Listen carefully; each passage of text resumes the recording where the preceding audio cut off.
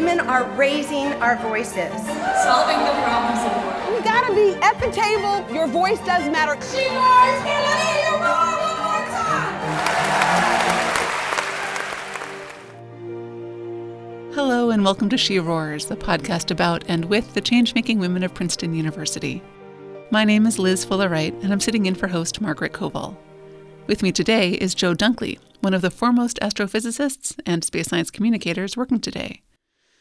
Jo has made world-class discoveries. She was the first person to know the precise age of the universe, which I hope she'll tell us more about. And she recently wrote the extraordinarily readable Our Universe: An Astronomer's Guide. She has won nearly every award the astronomy world has to offer, including the Maxwell Medal. And most recently, she got to meet Queen Elizabeth after being awarded an OBE, the rank of Officer of the Most Excellent Order of the British Empire. Here at Princeton, she teaches physics and astrophysics, works with data from some of the biggest telescopes on the planet, and raises two young girls with her husband, Faramas Deboivola, a historian at Princeton. Jo, thanks so much for coming in today. Oh, thanks for having me. It's really lovely to have you here. Can we start with hearing about your journey? Would you say you followed a typical path into astrophysics? I don't think I did completely. I had no idea for a long time that I wanted to do astrophysics. I didn't really know what it meant to do astrophysics. It's not in most children's wish lists, astronomer, ballerina, and astrophysicist. It's really not, although it should be. It should be. And so I did follow a path of doing what I liked doing. I didn't think I had to have a particular career in mind, and so I did what I liked doing, which as a younger child was always maths. That was what I loved doing. And so I did go to university to then study sciences because I realized that I loved to use maths to understand the world. Mm-hmm. But I still, even though I loved studying sciences, I did physics, I did some chemistry, but I ended up focusing on physics. Mm-hmm. I didn't actually come out of my university degree thinking that I wanted to be a scientist. I thought I wanted to do something different. I thought I wanted to go and, have a regular job. So this wasn't something that had occurred to me actually until after I had done my degree in physics, and I realized sort of after that I missed using my brain in this way. That probably I had to keep using it in this way, and that maybe doing a PhD in astrophysics was the way forward. Was there anything that really prompted that? Did you have some epiphany moment? So a little bit. I had sort of a couple of different epiphanies. So one was, after my degree, I actually set off backpacking across South America. As one does. Yeah. And I, out in the deep desert of Bolivia, I've, finally had a chance to really stare at the skies and see the amazing stars that you can see from there so well. And you can't, I grew up in London where the stars are not, so much visible. Like growing up in New Jersey. That's right. Exactly. Too much light pollution to see any but the very brightest stars. Exactly. Yeah. And so even though they're still amazing then, seeing really this depth of the real night sky, was extraordinary. And at the same time, I was reading some popular science books as well, and thinking, oh, this is really cool. I was reading about string theory. I was reading about, new ideas that I hadn't come across before. And I thought, this is exciting. But yet still, I was like, I'm not sure I'm going to be a scientist. And then a thing that really kind of tripped me was when I came back and I was just working in London doing random jobs for a while. And one of the things I was doing to make some extra money was actually teaching maths to high school students, tutoring in the evenings, an hour a day, tutoring different students. And after a few months, I suddenly realized that was the hour of the day that I enjoyed the most, was the hour that I would teach maths. It occurred to me that really doing something numerical with my brain was what I needed to be doing, and that even the other things I might find them, give me some motivation. Mm-hmm. It wasn't the right way to use my brain. I had to do science. You just had to flex that little muscle in your brain, and you just didn't feel right unless you were doing it. Yeah. That makes sense. So you went on, you got your PhD from Oxford. I did, yeah. And then you came to Princeton for the first time. What brought you here? So I had this wonderful opportunity. So I came here as a postdoc. So the research job that we do after our PhDs, And I was offered this job to work on this project, this NASA satellite called WMAP. That's the Wilkinson Microwave Anisotropy Probe, a U.S. satellite launched in 2001 that mapped irregularities in the cosmic microwave background. I'm hoping you will unpack that for us. That's right. So this is it's a satellite mission, launched by NASA. And actually it was already up in the sky observing when I came here to Princeton. And it's actually named after David Wilkinson, who was a professor here in Princeton for many years and a great colleague of many of my current colleagues now in Princeton. He was one of the original members of the team, and he passed away, I think it was just before launch? After launch, actually. After launch, yeah. So, he was, I think, I didn't know him, sadly, but I understand he was just fundamental to the whole program. So this was a project with a huge amount of Princeton involvement. And so I was offered this job to come and work on the analysis of the data. So the satellite was already out in space, staring at the far distant universe. It's amazing. It takes the earliest picture of the universe that we can take. That's what WMAP was doing. You're taking the universe's baby pictures? That's right. Yeah, we get to take a picture of it as when it was only 400,000 years old. Which sounds pretty old, but in terms of the age of the universe, yeah, that was its early infancy. That's right, because we now think that the whole universe is almost 14 billion years old. So yeah, in universe terms, 400,000 is almost right at the beginning. It's kind of amazing even that we can look back to that time, and it's this wonderful property that the further you look out into space, the further back in time you can see, because light actually has to take time to reach us. So this light that we look at, that we were looking at with WMAP, and I still look at today with other instruments, it's been traveling for so long through space that actually it carries this snapshot of the universe as it was a long time ago. It almost hurts the brain to think about just how big the universe is, that at the speed of light, it has taken almost 14 billion years for the light to travel all the way from the origins of the universe to us today. That's really big. It's really big. And, I often compare it to, we think of our solar system as being quite big. Mm-hmm. And that it takes hours for light to travel across. And that's already a large place. It's, billions of miles, out to distant planets. But even that is just hours for light to pass through. So to take billions of years is, really, it's a lot bigger. So when you were working on the WMAP project, you mentioned that that's how we learned the age of the universe, almost 14 billion years. But you were actually one of the very first people on Earth to know the precise age of the universe.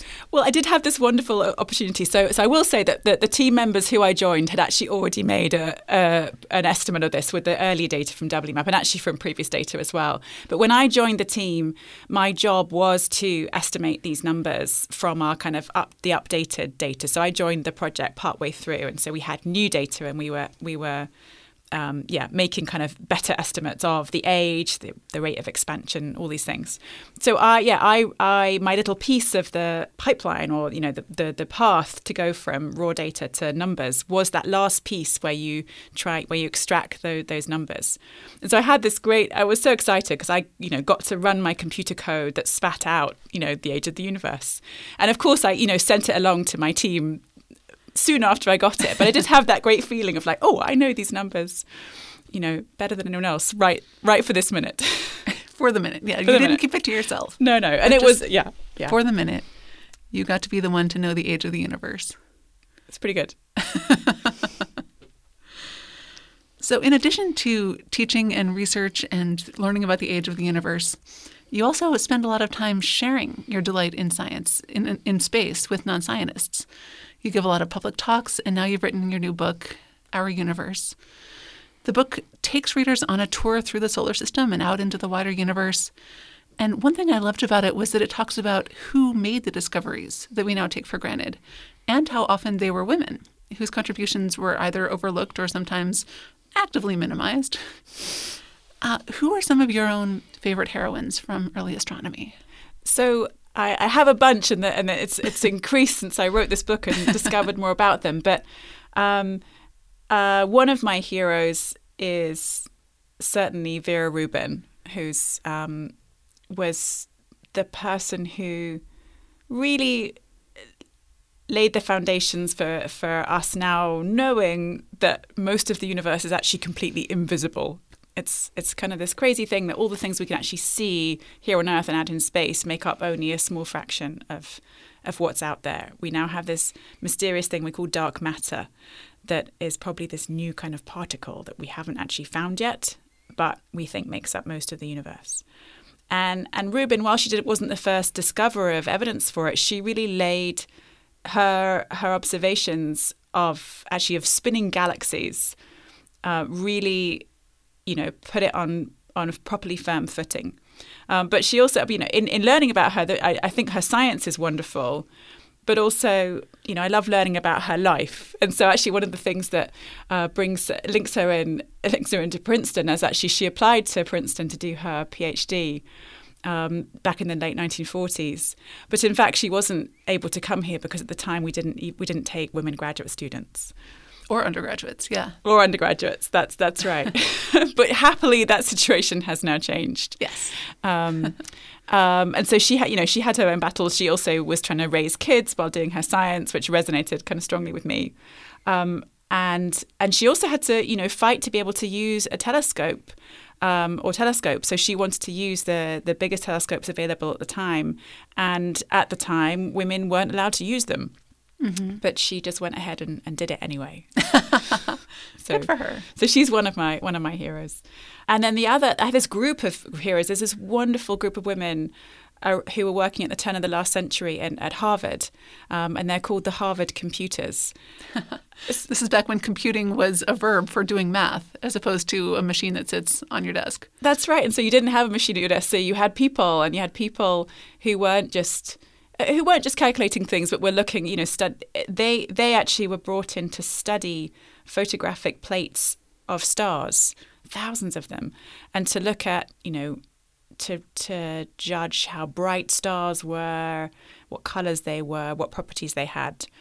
So these were photographs taken through the best telescopes of the age. Mm-hmm. So this data was data that almost no one had access to, but the women themselves didn't have access to the telescopes. They got the data. That's right, exactly. So their male colleagues were allowed to go and operate the telescopes. Some of which included actually going to Peru and going, up mountains in Peru to take images that you can only see from the southern hemisphere. Oh yeah, of course. Which and so they would bring them back, and these women and the Harvard College Observatory were brought together, and they did this sort of painstaking work studying these images of stars. But what I love is that they made these really impactful discoveries and, insights into stars and what they could be used for. One of the fascinating characters is Henrietta Swan Leavitt, who discovered this enormously important pattern about pulsing stars. So she discovered that the longer these stars take to pulse, the brighter they are. And that actually turns out to be vital for figuring out how big the universe is. Because if you can figure out how bright a star is, you know how far away it is from you, and you can actually find out where things are. So that led to actually the discovery that there are galaxies beyond our Milky Way, and then that the universe was growing and that it had a big bang, like completely fundamental. So she should be way more famous than she is. Henrietta Swan Leavitt? That's right. It's a name to remember. Yeah. Did she have any Princeton connections, or? She did not, but actually another one of my heroes is Cecilia Payne-Gaposchkin. So she actually worked out what stars are made of. She was working in the 1920s, and at that time people thought that perhaps stars in the sky were made of the same things that the Earth is made of. So mostly rock. And the element, exactly, and the mixture of elements that could make up our Earth. But actually it turns out that stars are almost completely just hydrogen and helium gas. But people didn't know that at the time. So she had this realization and understanding through, careful studies and thinking about things. And she actually presented this in her PhD thesis, or was going to, but actually one of the Princeton professors, Henry Norris Russell, discouraged her from presenting this work because it was too wildly different to the existing opinion, but it turned out to be right. So again, we hope that we will keep encouraging people to have good new ideas. And it's worth remembering just how recently things were this hard to be a woman in science. It's not just that we've come a long way, but we've come there so quickly. This 1920, that's when my grandmother was born. That's not that long ago. It's not that long ago. And I think there's lots of, there are plenty of our faculty here now who will have come here in an environment that was very different. Mm-hmm. I feel very lucky because since I've been, working as a professional scientist, I've felt like it's normal to be a woman and it's fine. But it's recent, and that does impact the environment as a whole. So you teach, you research, you meet with students, you write books, you travel to Chile to visit your newest telescope that I hope we'll hear more about. So clearly you are juggling a ton of projects, all work that you love, but which keeps you busy. So could you just walk us through a typical day in the life of Jo Dunkley? Sure, yeah. So many of my days involve meeting with my research group. So that's one of the things I love about being a scientist is I get to work with graduate students and postdocs and also undergraduates here in Princeton too. And so I perhaps have a group of 7 or 8 people. And so half my day might be actually sitting down with each of them individually and just looking at what they've done that week. They bring their laptop along and we'll look at, analysis of our data that they've done or computer code they've written or results they're looking at.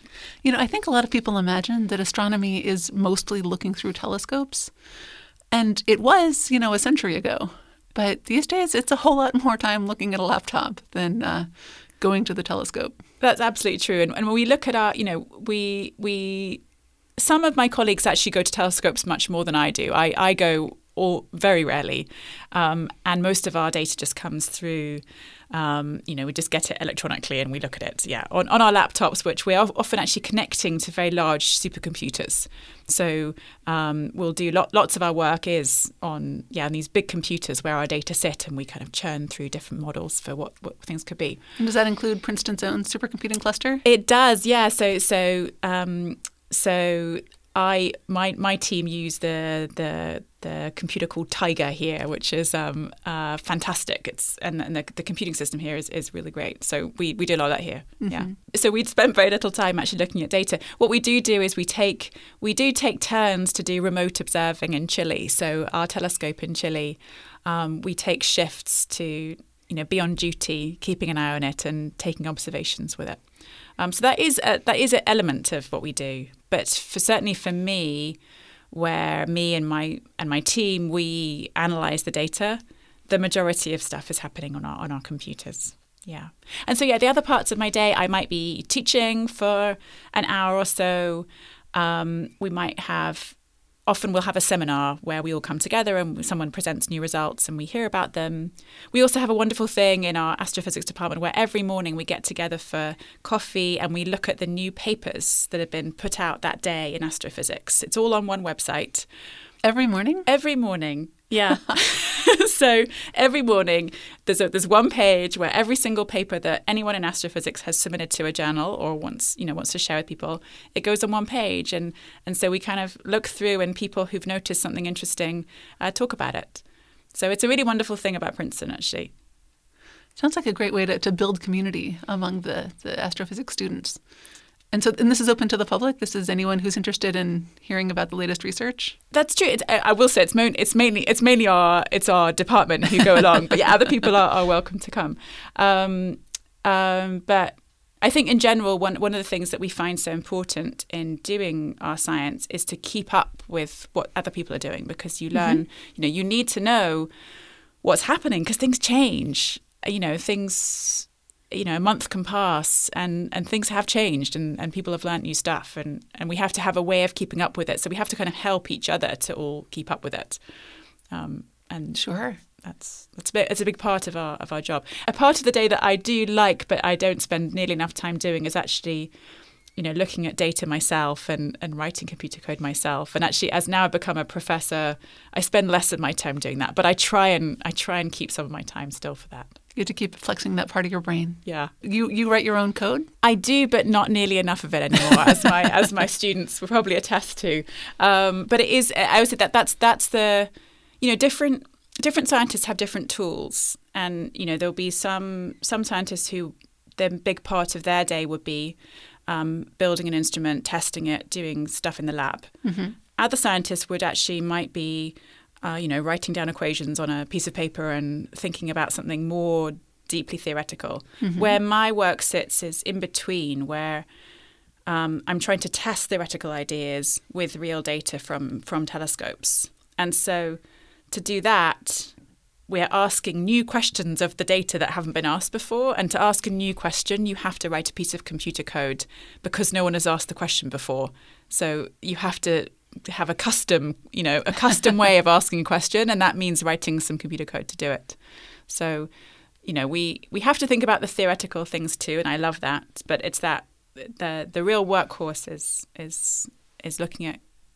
using computer code and then using it to study what we found out. Coding and programming in general are definitely exploding here at Princeton. The computer science department is sort of taking over the campus in some ways, but data science in general. And so do your students all come to you knowing how to code, or have you trained any of them? So many of them do, actually. So a lot of them have learnt those skills in their undergrad, and that's really valuable. And but actually, one of the things we do in astrophysics here is we have a lot of our undergrads do summer projects. And at the beginning of their summer project, and actually they do that at the beginning of each summer, they spend a week actually doing kind of boot camp where they learn some of the coding tools that they might not already have. Sure. So it's very variable, but students tend to have picked up some of those skills in either kind of previous research projects or university college courses. Sure. Yeah. And one thing also that's, I think, really valuable is lots of the people in our field that actually do go into data science and do go out, beyond astrophysics into the wide world and use their computer skills for their other careers. And I think that's really valuable. So if we can just take a step back for a second, we've talked about some of the tools and the equipment, but what excites you most about astronomy, astrophysics, space today? So I love to be able to ask, big questions about how the whole of the thing works. So I do a particular part of astrophysics called cosmology, which means I ask questions about the universe as a whole. And so one of the things we're trying to do right now, that I'm trying to do, is understand what made it begin to grow in the first place. Why did the Big Bang happen? So we think that space, the whole of space, is growing, and that it began doing so 14 billion years ago, but we don't know why. And we don't know what was happening back then. And I love that we can actually look into space and try and answer such a question. That is kind of mind-boggling. It's amazing. And so right now we're actually we're building this new telescope to look for these ripples in space-time that could have been sent out during the Big Bang itself, basically the kind of force of the expansion that the Big Bang produced would have rippled space-time in such a way that, space itself actually would shrink and grow as these ripples pass through. Just in the last few years, these same ripples have been seen from black holes colliding together from the wonderful LIGO experiment. But we're looking for the same kind of ripples, but produced actually during the Big Bang. So tell me about the telescopes in Chile, because I know you have a story about them. Sure. Yeah. So the one that I'm using now, it's a big Princeton project. It's led by my colleagues here in Princeton. Is called the Atacama Cosmology Telescope. And so it's high in the Chilean desert. It's at 5,000 meters elevation. It's been operating actually for 10 years. And I began working on it actually at the end of my postdoc when I was here in Princeton before. I then worked on it while I was over in the UK, and then I'm still working on it now. And we're actually trying to measure right now how fast the universe is growing from it. It's got this huge Princeton history. Two of our Princeton professors have successively led it. So Lyman Page to begin with, and now Suzanne Staggs, who's in the physics department here, are the principal investigators of the project. There've been a huge number of Princeton postdocs and Princeton graduate students and Princeton undergraduates working on it. It's really been this big project locally, and I also love it because it's in this wonderful location which happens to be just really close to that Bolivian desert where I went backpacking, all those years ago. And at the time when I was out in the Bolivian desert, I thought I was in the middle of nowhere, the ends of the earth. It turns out that just over the mountain was where our telescope now is. So, and I actually when I went back I've only actually been to our Chilean telescope a couple of times because as a theorist, I'm not actually that useful at the telescope. But I went there and I, could look down over the border into Bolivia and could see where I'd been as a backpacker. That was pretty special. Starry-eyed recent graduate. Yeah, exactly. And so now, so this we are trying to answer all these scientific questions with ACT, which is how we that's what we call it, including how fast the universe is growing. But we're also building this sort of new set of telescopes at the same site, and that's called the Simons Observatory. And this is a project that basically replaces our current telescope with a new one that's designed such that it can fit, 10 times as many detectors inside it. Wow. Yeah, That's a lot. It's a lot. It's a lot, and it's under construction right now. And actually, the we're seeing pictures coming through of our colleagues down at UPenn are involved in actually building the part of the telescope that houses the detectors, and it's huge. It's really big, and that's what you need to be able to see this image of the baby universe in better detail, And so we are, so we're building this new telescope and actually a few smaller ones that are particularly designed to look for this rippling signal from the Big Bang. And again, it's a really fun thing to be doing in Princeton because we bring together both, my group who are preparing for analyzing the data and thinking about what science we should be doing, with Suzanne Staggs and Lyman Page, their groups who are actually going to be testing and building all the detectors and a lot of the instrumentation. So all these many, many detectors are going to come through Suzanne Staggs' lab, and they're really playing a huge leading role in it. Oh, that's fantastic. So the hat that you wear so often is public outreach. You talk about science in ways that the rest of us can understand, which I appreciate for one. But very few world-class researchers are also science communicators. Why do you choose to wear both hats? I do it basically because I really enjoy it. I mean, always a good answer. Yeah, I think it's important we do it as scientists. I think that part of our job, we're finding these things out, and we're doing it because we think it's sort of enriching for humans to know these things. We're not trying to cure cancer. We're not trying to build, new energy sources. We're actually trying to learn things that enrich our lives. And so if we only know it ourselves, I think we've only done part of our job. We have to share it because otherwise what's the point? So I do think it is an important part of my job, but I also said I like it. It helps me to sort of keep my passion for the science, because when you're explaining what you do to someone who hasn't got all the technical details, you have to really explain why it's exciting and why you think it's fun. And it's actually always been a part of what I have been doing. So I guess ever since I was a PhD student, I spent time going into schools and doing other things. I always thought that was enjoyable and important. But also I think you're affected by people you work with too. So my PhD advisor was writing a popular science book while I was doing my PhD. Then I came to Princeton, and my mentors here, including David Spergel, who's been a professor here for years, did a lot of public science work, and actually encouraged me to teach a class here in Princeton, not for our students, but actually for middle school science teachers who come in and do these teacher enrichment courses run by the Teacher Prep program here in Princeton. So you were helping middle school science teachers teach astronomy to their students. That's right. And so there are these wonderful, it's called this Quest program here in Princeton. And so they come in for these week-long courses. And so we did a course on astronomy. And so I teamed up with a teacher to prepare, content, a week-long worth of content where you're both teaching the teachers and you're giving them activities to take back to their classrooms as well. Sure. And that was really enjoyable, and actually I think provided a really important basis for then the book that I wrote about it, because it really made me think about how to explain things in a simple way. But I guess what I'm saying is that, I was encouraged to do that by my mentors here. So when a little girl comes to you and says, I want to study the stars when I grow up, what do you tell her?